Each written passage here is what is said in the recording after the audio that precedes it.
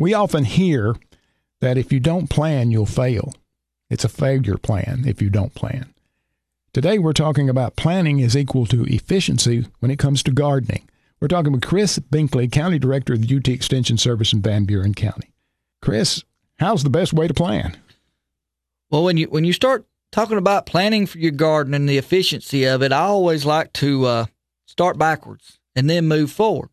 And by that, I mean I want to start with the end in mind.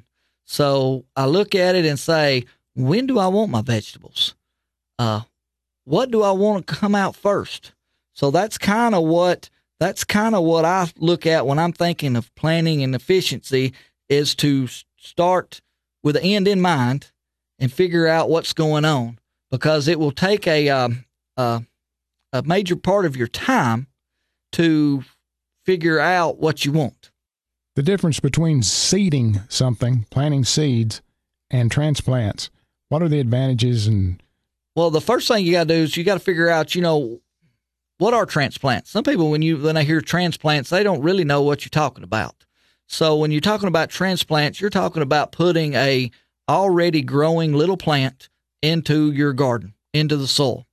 Verse says dropping a seed in the row and seeing if it'll come up. Of course, if you have a transplant, you know that it's already a living seedling.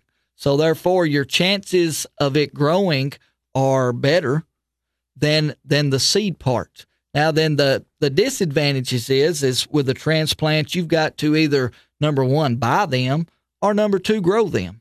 And if you grow them, then that means you've got to have a spot in either a greenhouse or your own house to grow these transplants to get them ready to go out into the garden.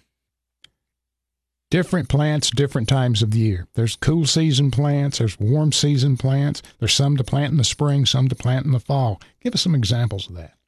Well, you would look at as a garden with your planning, you would want to know what's going in first. And in this Upper Cumberland region, most people's going to say, "Hey, I'm gonna plant my potatoes first," because that would be necessarily a cool season. That would be a cool season garden vegetable, would be your potatoes. Then you might roll into maybe putting out tomatoes next. And then over in there with the tomatoes, you can plant them throughout the growing season to have early tomatoes versus also late tomatoes. And then you might end up with something like turnips and turnip greens towards the end of your gardening season to put those on. Also, when you look at those different types of plantings and different growing seasons with them, you would want to talk about spacing. And then how much space is it going to take to grow what I want to grow? And you would want to always I tell them to err on the side of caution, which means that if it calls for a 24-inch row as a minimum, then you want to make sure that you might add an inch or two to that. What about timing of these plantings? How much difference in plantings?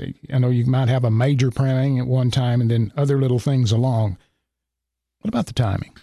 When you're talking about timing plantings in a garden, there's seeding dates. There's times when they've got to go in the ground for them to do the best that they can do. And each vegetable is a little different, so you would want to take that on an individual basis. But also on the timing of the plantings is you have to look at your time, because most people garden on the side.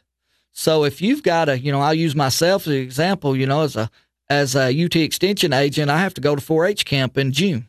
So if I plan my garden, I don't want my vegetables coming ripe when I'm at 4-H camp, because I won't be there to tend them.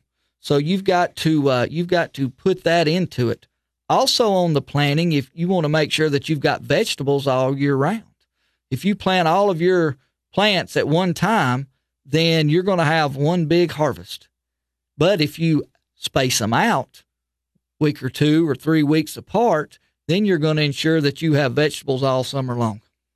Chris, is there any other things that we might need to take into account when we're doing this planning to equal the efficiency? Well, you would want to make sure that your equipment is in good working condition. If you've got a tiller, don't wait till the day that you're going to go plant your garden to see if it even starts.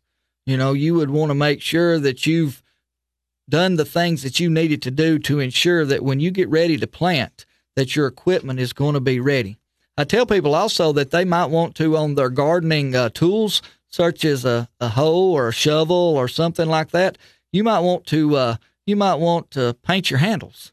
And the reason I say you might want to paint your handles is because a lot of times, we'll be working, and we'll lay them down in the garden, and then we'll walk off, and they might blend in. So it would let you know where they're at. Also, I tell people, you want to make sure that, like your compost pile, you might want to keep your compost pile close to your garden. That way it's readily available for you to use. Fertilizer. You might want to put your garden next to your barn or something where you can keep that bagged fertilizer or that insecticide or that herbicide ready to go on, and you're not having to spend half a day going and looking for it. Thanks, Chris.